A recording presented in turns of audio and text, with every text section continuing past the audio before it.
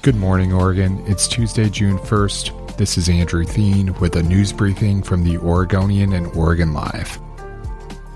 Multiple fires in southern Oregon prompted evacuation notices this weekend and threatened structures in 2 counties as hot temperatures and dry conditions already have forest officials on edge as the calendar turns to June. Klamath County alone saw 2 fires over the Memorial Day weekend.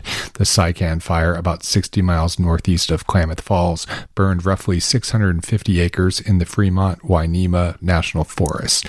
The fire isn't contained, but officials said they made good progress and lined roughly 80% of the blaze as of Monday afternoon.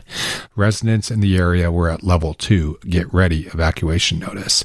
A separate fire nearby, known as the Yellow Jacket Fire, had burned roughly 20 acres and was not contained as of Monday evening.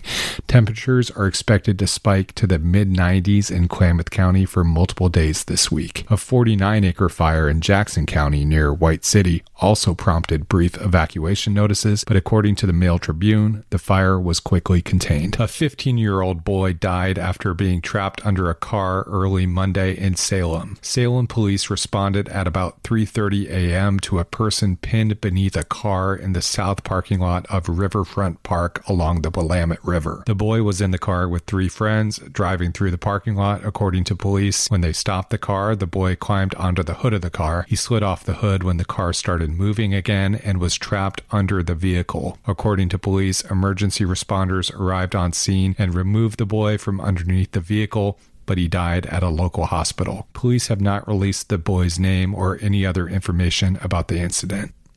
The Portland area is expected to see the hottest temperatures of the year Tuesday, as highs could hit 95 degrees. Temperatures are expected to decline slightly, but there's no rain or relief in the forecast until the weekend, when temperatures are expected to fall into the 70s and low 60s. Rain is in the forecast Sunday, with highs in the low 60s.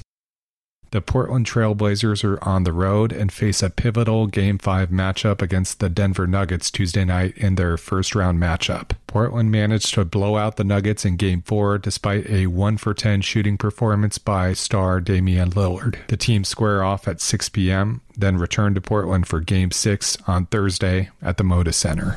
Thanks for listening. You can support our local journalism by subscribing to Oregon Live. Go to OregonLive.com/pod support.